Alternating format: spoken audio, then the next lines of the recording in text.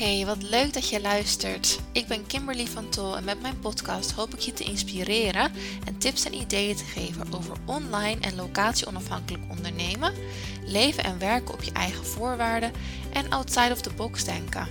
Wil je meer vrijheid, succes en vervulling ervaren in je leven? Blijf dan luisteren.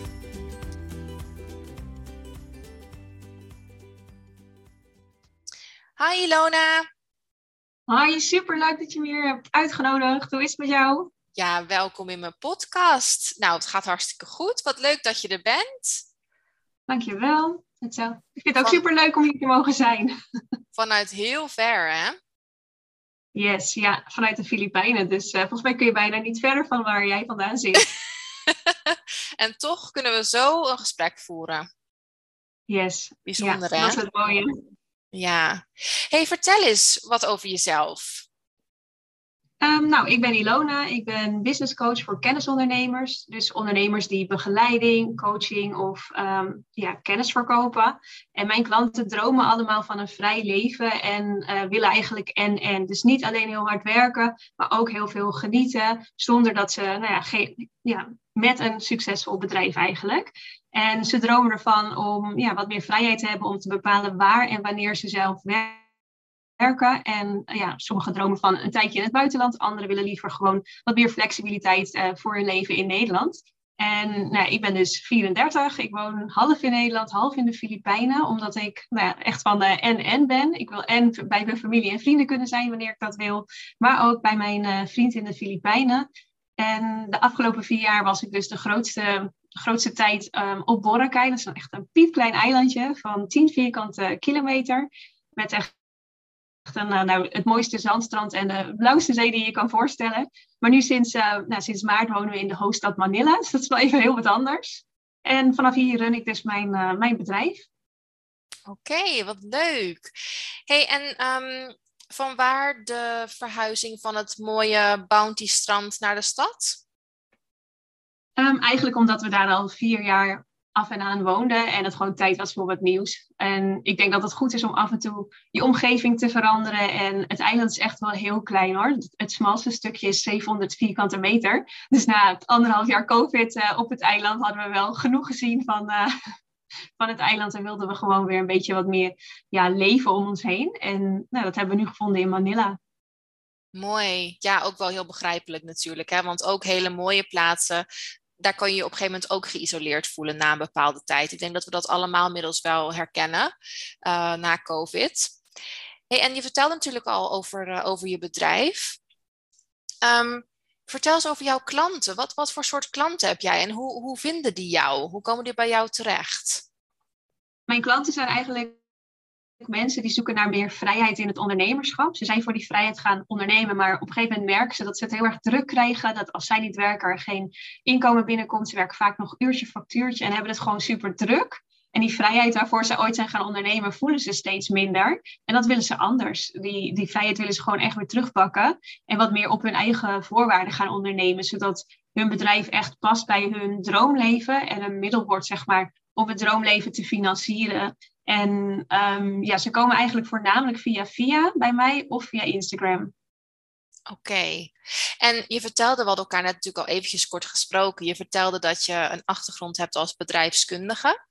En Ja. toen vertelde je ook van dat jij eigenlijk heel snel kunt bepalen als je met iemand spreekt van welke verdienmodellen, welke strategieën bij deze persoon zouden passen. Want ik denk dat we als ondernemer inderdaad vaak een idee hebben van ik wil vrijheid, ik wil mijn eigen tijd indelen. Ik wil best hard werken, daar gaat het helemaal niet om.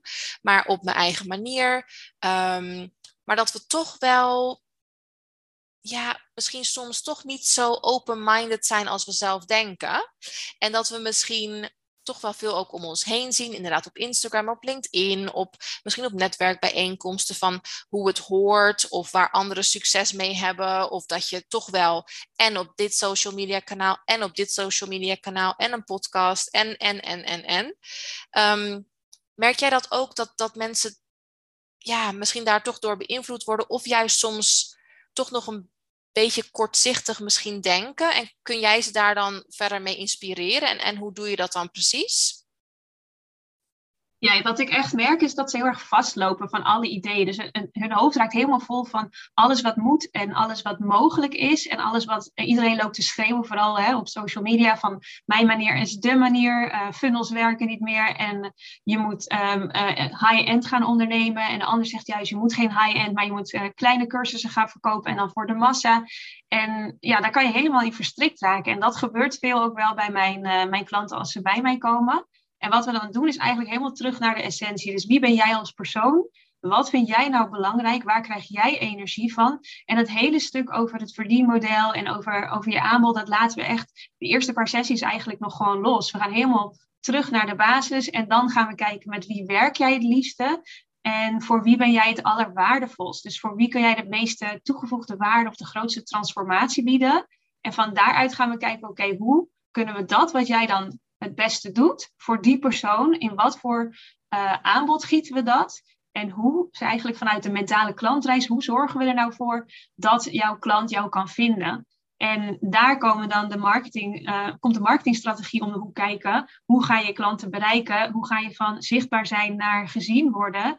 Op een manier die ook bij jou past. Want heel veel van mijn klanten vinden bijvoorbeeld social media niet echt leuk. Die zitten er alleen omdat het moet. Terwijl er zijn nog zoveel meer andere manieren die ook goed werken. Terwijl als je alleen maar zelf op social media kijkt naar wat een ander doet, krijg je een beetje de illusie en de impressie dat de enige manier is. Maar net als, zeg maar, naar Rome zeg ik altijd, zijn meerdere wegen. Er zijn ook meerdere wegen om aan je klanten te komen. En ja, het gaat wat mij betreft echt om kiezen wat bij jou past en ook bij jouw doelen. Hè? Wat wil je bereiken? Wil je, zoals wat jij net ook zei, hè, heel veel vrijheid om veel te kunnen reizen? Ja, dan is een heel intensief 1-op-1 traject met jouw klanten wellicht niet de juiste keuze. Daar in die keuzes, daar help ik ze dan bij en dan laat ik ze zien wat mogelijk is, wat slim is. En zonder eigenlijk wel die marketing- en bedrijfskundige wetmatigheden uit het oog te verliezen, kijken van hoe kunnen we het dan zo tweaken dat het voor jou gaat werken. Ja, precies. Hey, en vertel eens hoe je zelf tot dit bedrijf bent gekomen wat je nu hebt. In 2017 was ik in Shanghai, in China. En mijn vriend is expat, dus ik merkte dat we echt wel vaak van plek verwisselden. En dat was elke keer best wel gedoe dan voor mij om iets van werk te vinden. En ik kom uit een ondernemersgezin, dus ik dacht, nou ja, weet je, ik kan beter maar gewoon voor mezelf beginnen. Want dan kan ik zelf mijn regels bepalen. Dan kan ik ook wat meer naar Nederland. En ik weet ook nog dat mijn vader ging trouwen. En mijn baas zei toen, nou, je mag 4, max 5 dagen vrij om naar Nederland op en neer te vliegen voor de bruiloft. En toen dacht ik, ja, ik dacht het niet. En in China is het trouwens heel gebruikelijk om 0 vakantiedagen te hebben in je eerste jaar. Naast de public holidays. En toen dacht ik gewoon, nou, dit ga ik gewoon niet lange termijn doen. Ik vind het geen optie. Met al mijn opleidingen zat ik daar echt een hele simpele baan te doen. Omdat, nou ja, ik spreek nou niet bepaald heel erg veel Mandarijn. Dus ik wilde gewoon iets voor mezelf doen. En ik ben gaan kijken, goh, wat kan ik allemaal? Wat vind ik leuk? En hoe kan ik daar komen? En ik wilde het graag weer terug in de marketing. En op dat moment had ik best wel een gat in mijn cv. Vanwege veel reizen, vanwege mantelzorg. Mijn moeder is overleden. En daar heb ik wat tijd, zeg maar, andere dingen gedaan dan aan mijn carrière gewerkt. En toen ben ik gewoon strategisch gaan kijken. Ik wilde weer marketingmanager worden. En hoe zou ik daar komen in dat land? En ik dacht, oké, dan moet ik zorgen dat ik ergens een high-profile referentie heb. Dus ik heb mezelf aangeboden als schrijver voor een expat magazine dat daar heel bekend is. En daar werkte ik gratis, omdat ik dacht, nou ja, als ik dit een paar maanden doe, dan heb ik mijn naam gevestigd, zeg maar. En dat kan ik dan gebruiken als opstapje om gelijk bij die klanten te komen waar ik de marketing voor wilde doen. En dus heel strategisch heb ik mijn doel bepaald en dan teruggerekend hoe ik daarin stapjes naartoe kon gaan. En dat heb ik best wel lang gedaan. Alleen, mijn vriend is dus expat. En na, ik geloof 2 maanden dat ik begonnen was als die marketingmanager van een bierbrouwerijgroep in Shanghai, verhuisden we naar de Filipijnen. En toen zei ik, ja, alles leuk en aardig, maar ik blijf niet in mijn eentje in China zitten. En heb toen dus gewoon mijn bedrijf meegenomen en gezegd, we proberen wel of het op afstand lukt. En dat ging eigenlijk super goed. Dus toen ben ik veel meer klanten erbij gaan zoeken. En ik hou zelf van wat meer langdurige samenwerkingen. Dus ik hoefde niet per se heel veel klanten te vinden. maar was gewoon heel erg gefocust op meer werk eruit halen. Dus ik zie ook heel vaak, zeg maar, andere mensen heel veel focussen op massa. Veel klanten nodig, terwijl het geeft heel veel rust als je freelancer bent om een paar wat grotere opdrachten wat langer te behouden. Tenminste, dat vond ik. En uiteindelijk vond ik het ook wel belangrijk om de kennis die ik had over te brengen op de teams waar ik mee werkte. En zo ging ik eigenlijk geleidelijk steeds meer richting coaching. En dat is uiteindelijk dus business coaching geworden op het gebied van verdienmodellen, strategieën en marketing. En dat doe ik dus sinds 2020. En ja, ik doe ook mindset coaching, want ik geloof, ondanks dat ik bedrijfskundige ben, dat echt 80% van jouw succes mindset is en niet zozeer de strategieën. Dus ja, al die dingen samen, dat combineer ik nu om mijn klanten te helpen hun bedrijf te laten groeien. Ja, richting eigenlijk de doelen die ze zelf hebben. Dus dat is voor iedereen ook weer anders. Mooi. Ja, en ik vind het altijd zo mooi om te zien hoe zoiets samenkomt. Hè? Van, in eerste instantie, als je dan hoort wat iemand doet en waar iemand vandaan komt, dan denk je, ik snap de link niet helemaal. Maar als je dan het verhaal erachter hoort, dan denk je, ik snap de link echt helemaal juist. Dus dat is bij jou ook heel mooi. Hey, en even voor mijn idee, hè, want ik ben niet helemaal thuis in het gebied van marketing of bedrijfskunde. Heb jij dan bedrijfskunde gestudeerd met een focus op marketing? Of hoe ben je in de marketing toen terechtgekomen? Nee, ik had bedrijfskunde gericht op strategie en organisatie van grote bedrijven. Dus hoe maak je je bedrijf nou wendbaar? Hoe zorg je ervoor dat je bedrijf kan groeien, et cetera? En eigenlijk is het toeval geweest dat ik in de marketing terecht kwam. Ik groeide op in de supermarkt van mijn ouders. Die hadden een biologische supermarkt. En de eigenaar van die keten heb ik ooit een keer gezegd, nou, als ik klaar ben met mijn studie, kom ik bij jou werken. Ik had geen idee wat ik wilde doen, maar ik dacht, ik kan maar beter vast vertellen. Dan kunnen ze mijn plekje vrij houden. En hij heeft toen, echt heel grappig eigenlijk, mijn vader gemaild van, mag ik jouw dochter vragen? En toen ben ik dus gevraagd om daar de marketingafdeling te komen helpen om wat meer de kennis van in dat geval de biologische voeding, wat meer in de marketing beter tot zijn recht te laten komen. En daar heb ik eigenlijk best wel een tijdje ook gezeten. En toen dacht ik, marketing, dat bevalt me eigenlijk wel. En ja, zo is het eigenlijk ontstaan. Oké, interessant. Ja. Hey, en je had natuurlijk al even verteld van waarom je ook locatie onafhankelijk bent gaan ondernemen. En als ik jou nou vraag, wat brengt locatie onafhankelijk ondernemen jou? Wat zou je dan zeggen? Ik denk echt de vrijheid om ongeacht de situatie mijn bedrijf te kunnen runnen en altijd mee te kunnen nemen naar waar ik op dat moment het liefste wil zijn. En dat geeft voor mij heel veel rust. Dat ik niet om vakantiedagen hoef te vragen, maar dat ik gewoon naar Nederland kan. Stel er gebeurt wat met familie of ik wil ergens bij zijn, dan kan ik dat gewoon zo inregelen. En er is niemand die dat voor mij bepaalt. En mijn klanten merken het eigenlijk ook niet. Of ik nou in Nederland ben of in de Filipijnen. Mm-hmm. En jij werkt natuurlijk ook met jouw klanten aan het stukje mindset. En je zei ook, jouw klanten zijn ook op zoek naar vrijheid en willen ook graag online ondernemen. Wat zijn nou de grootste weerstanden die jij hoort, zeg maar, of de grootste belemmerende overtuigingen die mensen hebben op dit stukje, die jij hoort?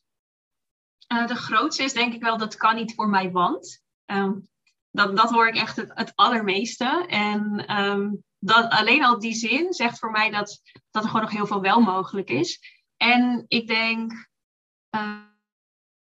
dat als ze de vrije tijd creëren, want we gaan ook echt naar de agenda kijken van, goh, wat kan er gewoon nu al misschien gestopt worden? Wat kunnen we uitbesteden? Waar kunnen we nu al vrijheid creëren voordat wij aan de slag gaan met jouw aanbod en dergelijke omgooien? Want je hebt daar ook wel wat mental space voor nodig om dat te kunnen doen. En dan creëren we bijvoorbeeld zeg maar wat 4 uur per week tijd. En dan merken ze toch al snel na een week of 3 dat er toch weer wat taakjes zijn ingeslopen die niet per se bijdragen aan het doel. Dus, en dat gaat ook over het stuk van de vrijheid hebben en het ook pakken zijn 2 verschillende dingen. En ja, daar werken we dan aan. En wat daaronder ligt is voor iedereen natuurlijk weer anders. Maar ja, dat onderzoeken we dan en dan gaan we kijken hoe we dat, met welke tools we dat kunnen oplossen. Dat ze toch wat meer die vrijheid pakken en zichzelf daar ook dat toestaan. En als ze nou zeggen, ik kan niet locatie onafhankelijk werken, want wat zijn dan soms redenen die ze dan opnoemen bijvoorbeeld? Mijn klanten zitten in Nederland. Mijn klanten vinden dat niet leuk. Mijn klanten willen dat niet. Ik moet altijd beschikbaar zijn. Dan zit ik in een andere tijdzone en dan mis ik belangrijke berichten. Dat soort dingen krijg ik dan echt wel als eerste overtuigingen en redenen waarom het niet kan. Ja, precies. En werk je ook met mensen die nog geen ondernemer zijn, maar dat wel willen worden, of niet per se? Niet per se. Ik heb eigenlijk alleen maar klanten die al best wel een tijdje bezig zijn. Hebben vaak ook al ergens een online training gevolgd. Soms al een coachprogramma. Maar het is allemaal net niet wat ze nodig hadden. En het gaat zeg maar vaak net niet diep genoeg. Precies, ja, oké. En dan komen ze bij jou terecht en dan ga je echt, nou ja, zoals je natuurlijk zei, echt naar die diepere laag terug. Hè? Van wie ben jij nou eigenlijk en wat past nou echt bij jou en waarom ben je gaan ondernemen en waarom doe je wat je doet en wat past daarbij? Ja, mooi. En dat zijn natuurlijk eigenlijk vrij praktische dingen, hè, die ze dan ter sprake brengen. Van, ja, mijn klanten vinden dat niet leuk. Ik zit in een tijdzone. Wat vind jij van die bezwaren? Ik denk dat dat vooral is om jezelf onbewust veilig te houden in dat wat je nu al hebt gecreëerd als leven, wat jouw huidige realiteit zeg maar is.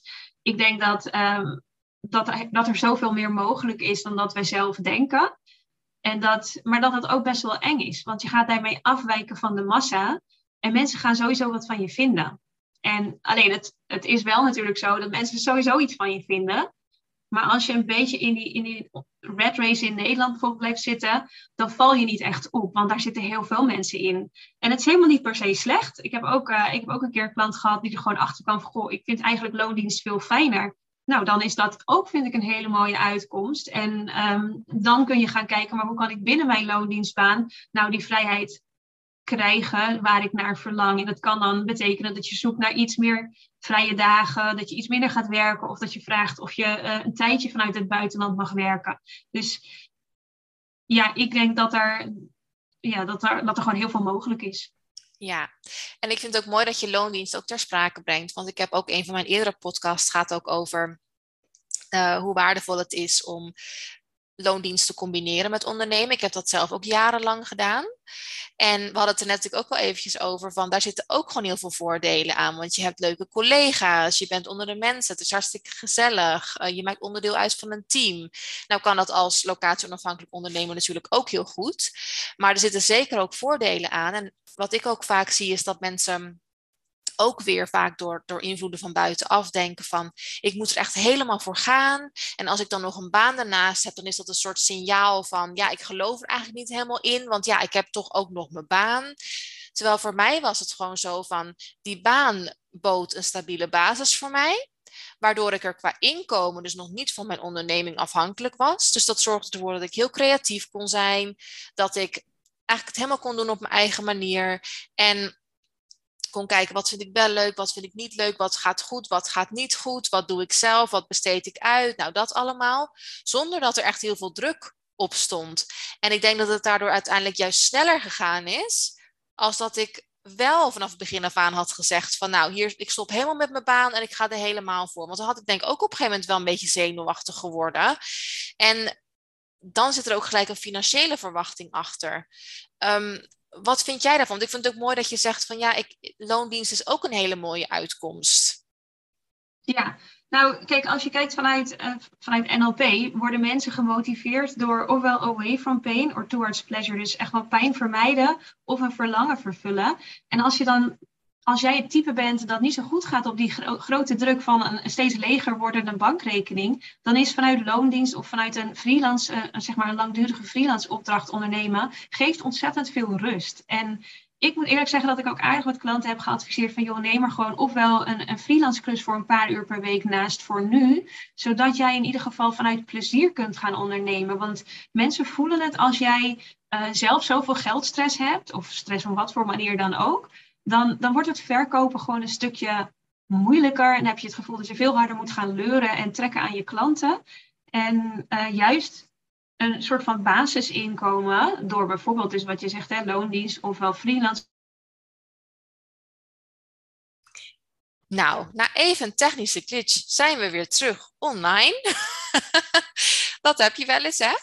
Maar om nog even verder te gaan, Ilona, op waar we het net over hadden. We hadden het natuurlijk al even over van dat loondienst. En jij zei ook eventueel een online product aanbieden.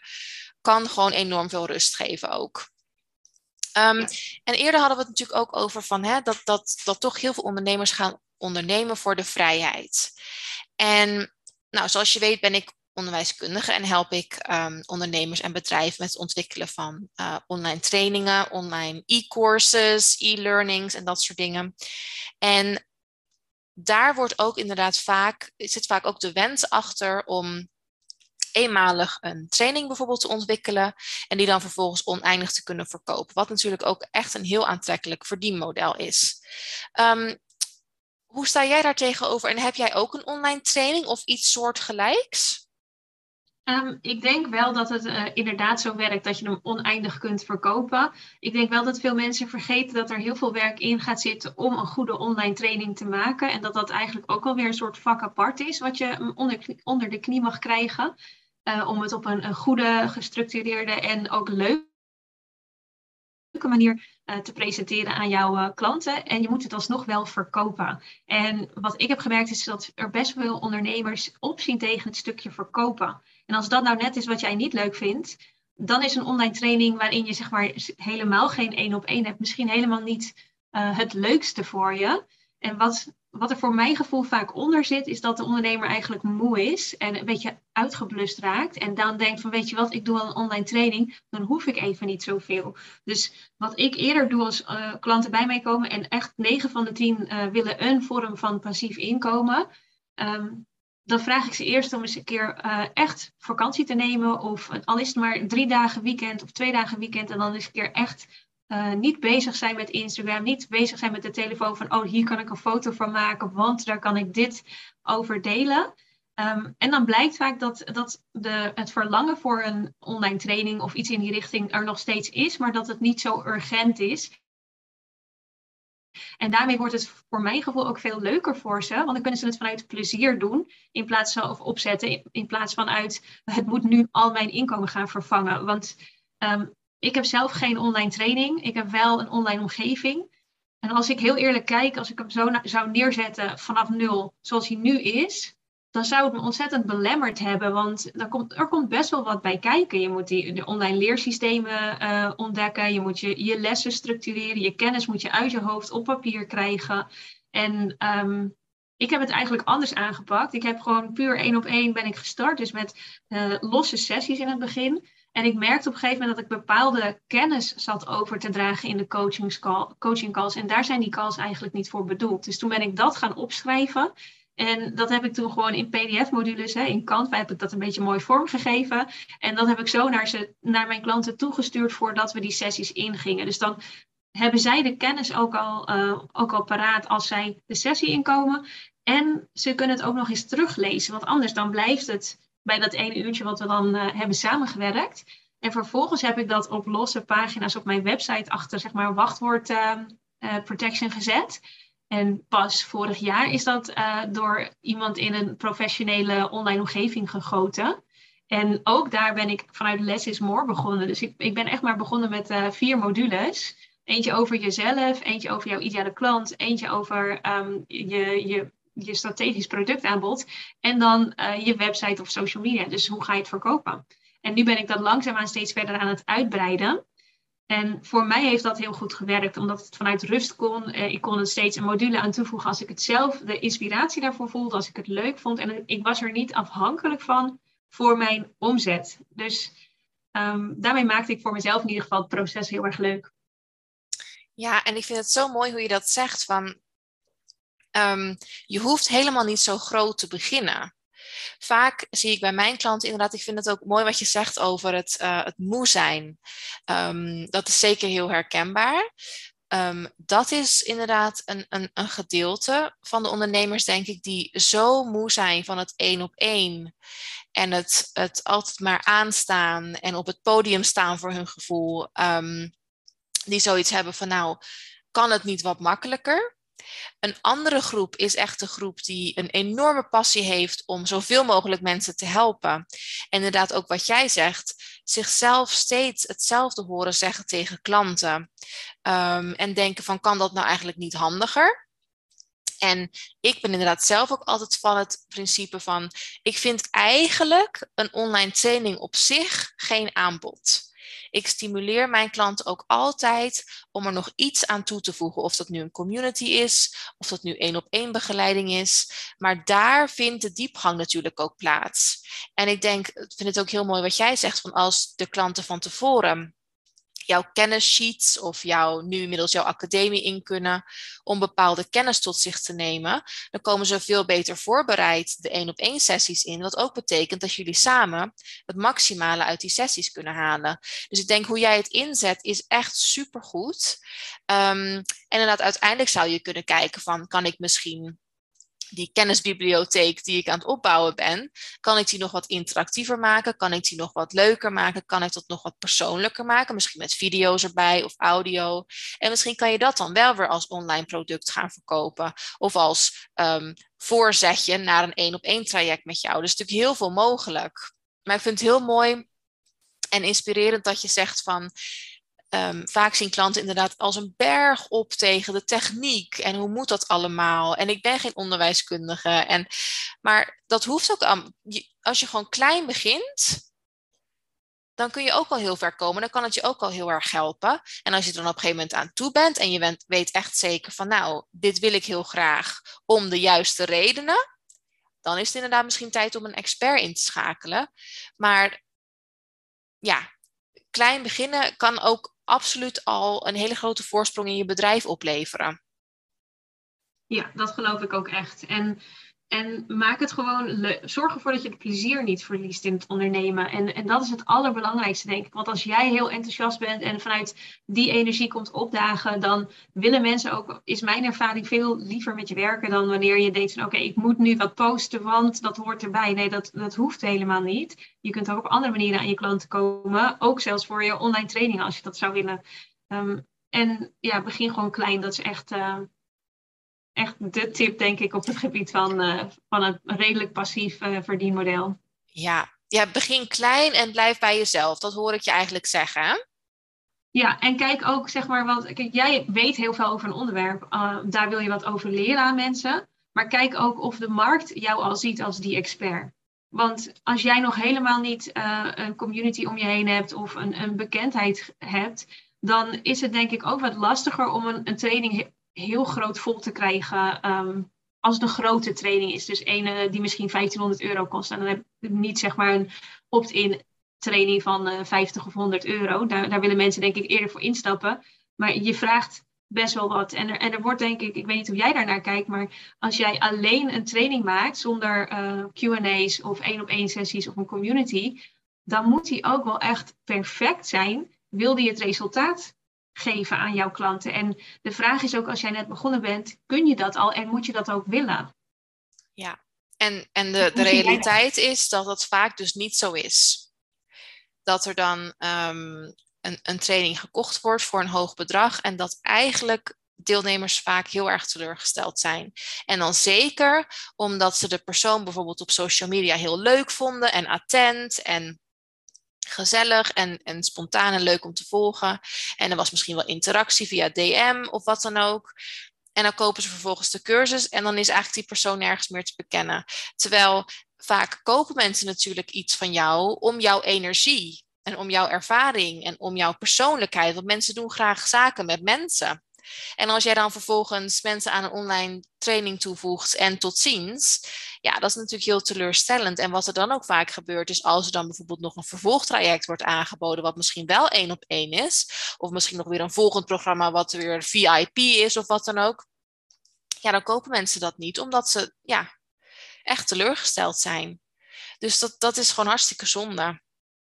Ja, en het is ook eigenlijk mag je er vanaf het begin, denk ik, al bij stilstaan. Hoe kun je zo lang mogelijk je klanten bij jou houden? Want het is makkelijker om langer met één en dezelfde klant te werken dan elke keer nieuwe klanten te zoeken. Dus zorg ervoor dat, ook al heb je niet veel stapjes in je strategisch productaanbod, maar kijk er altijd strategisch naar. Van oké, hoe gaat iemand vanaf jou net voor het eerst zien op Instagram tot het kopen van bijvoorbeeld dan jouw online training. Maar ook wat zit er achteraan? Zit er nazorg? Zit er een soort van borgingstraject achteraan? Of juist een upsell traject? Maar zorg ervoor dat dat allemaal bij elkaar aansluit. En dat hoeven niet heel erg veel stapjes te zijn, maar wel stapjes waar goed over nagedacht is. Ja, echt de customer journey, hè? Dat die duidelijk uitgestippeld is. En ook daar weer denk ik mee van, dat moet ook voor jou goed voelen. Van heb ik echt het gevoel als ik naar die customer journey kijk, dat ik mijn klant echt optimaal 100% help. En zo niet, dan mag je daar denk ik nog aan sleutelen. Zeker. En niet iedereen volgt de stapjes ook in de hele volgorde die je hebt gemaakt. Hè? Dus je hebt mensen die gaan gelijk van jouw gratis aanbod, dus bijvoorbeeld je social media content of je e-book of je podcast, gelijk naar jouw coachingsprogramma. En andere mensen willen er iets tussen hebben. Die willen eerst nog even een uurtje met jou spreken of een klein traject of een kleine cursus van jou kopen. Maar het is niet zo dat iedereen per se al die stapjes doorloopt. Klopt. Daar moet je ook altijd rekening mee houden. En dan zijn er inderdaad mensen die jou ergens tegenkomen en gelijk zo enthousiast zijn dat ze instappen. Maar ik ben het helemaal met je eens dat het veel makkelijker tussen aanhalingstekens is om met bestaande klanten verder te gaan dan om weer nieuwe klanten te werven. Dus ja, zorg ook gewoon echt heel goed voor die klanten. Dat zou ook wel echt mijn advies zijn. Ja, en ik weet niet hoe jij daarnaar kijkt, maar wat mij opvalt is dat er heel weinig mensen zijn die, zeg maar, nadat ze bijvoorbeeld 1-op-1 een diepgaand traject hebben, die dan daarna nog een online verdiepingsiets aanbieden, een cursus of een masterclass of iets dergelijks. Dat valt mij best wel op dat nog niet zoveel wordt toegepast. Terwijl juist verdieping ook heel grote toegevoegde waarde kan hebben. Zeker. Ja. Nee, dat is zeker zo. En dat ben ik met je eens. Vaak is 1-op-1 een soort het eindstation of zo. Of daar, ja, dat is eigenlijk het grootste traject wat wordt aangeboden. En daarna is dan eigenlijk niks meer. Dan heb je eigenlijk het einde van de customer journey bereikt. Terwijl, ja, verdieping is natuurlijk altijd mogelijk en waardevol. Ja. Hey, ik denk dat we moeten gaan afsluiten. We zijn alweer een behoorlijk tijdje aan het kletsen. En volgens mij kunnen we nog wel uren verder praten. Maar heb jij nog wat laatste... Nou ja, ik wil eigenlijk nog 2 dingen weten. Ik wil eigenlijk graag weten, waar kunnen we jou volgen? En voor wie ben jij precies? Wie kan er nou echt na het luisteren van deze podcast bij jou aankloppen? Ja, nou waar ze me kunnen volgen is voornamelijk op Instagram. Daar kun je me vinden onder ilona.dilis. En ik ben er echt voor kennisondernemers die kennis verkopen, begeleiding of coaching. En die hun bedrijf eigenlijk op hun eigen voorwaarden willen inrichten. Die dus echt op zoek zijn naar een bedrijf dat past bij hen, bij hun droomleven. En niet per se een copy-paste strategie van een ander willen. Maar echt iets wat een soort maatwerk is voor henzelf. Precies, duidelijk. Hey, en heb je nog laatste tips van, stel dat mensen nou echt enthousiast zijn geworden na deze aflevering van, weet je, ik wil dat gewoon ook. Ik wil ook locatie onafhankelijk ondernemen of überhaupt ondernemen. Wat zou dan echt jouw beste tip zijn? De eerste is start before you're ready. Dus gewoon beginnen. En ik geloof echt dat je alles ondertussen wel kan uitzoeken. Maar begin gewoon met verkopen en ga daarna pas maken van wat je dan te verkopen hebt. Want ja, anders, je weet van tevoren niet of er ook echt mensen bereid zijn om het te kopen. Ze zeggen vaak, ik heb interesse. Maar interesse is niet hetzelfde als betalende klanten. En ik denk dat iedereen er goed aan doet om een hele specifieke ideale klant te kiezen. En dat gaat veel verder dan alleen de demografie en de pijnen en verlangens. Dus hoe beter je die helder hebt en hoe specifieker, hoe makkelijker eigenlijk de rest wordt. Ja, hele goede tips. Ik denk dat dat absoluut een heel mooi begin is. En ik denk toch ook wat je net zei van en klein beginnen en dicht bij jezelf blijven. Ja, zeker. En zorgen dat je balans vindt in het in je bedrijf werken en aan je bedrijf werken. Ja, absoluut. Hey, superleuk je gesproken te hebben. Blijf zo nog heel even hangen. Dank je wel. En Nou, ik ga natuurlijk jouw social media linkjes ook eventjes in de show notes zetten. Dus dan kunnen mensen jou daar ook verder gaan volgen. Nou, dankjewel. Hartstikke bedankt dat je met me in gesprek wilde. En jij bedankt. Doeg! Doeg! Superleuk dat je luisterde. Vond je deze podcast inspirerend? Deel hem dan vooral met anderen op social media en vergeet mij niet te taggen. Tot de volgende keer!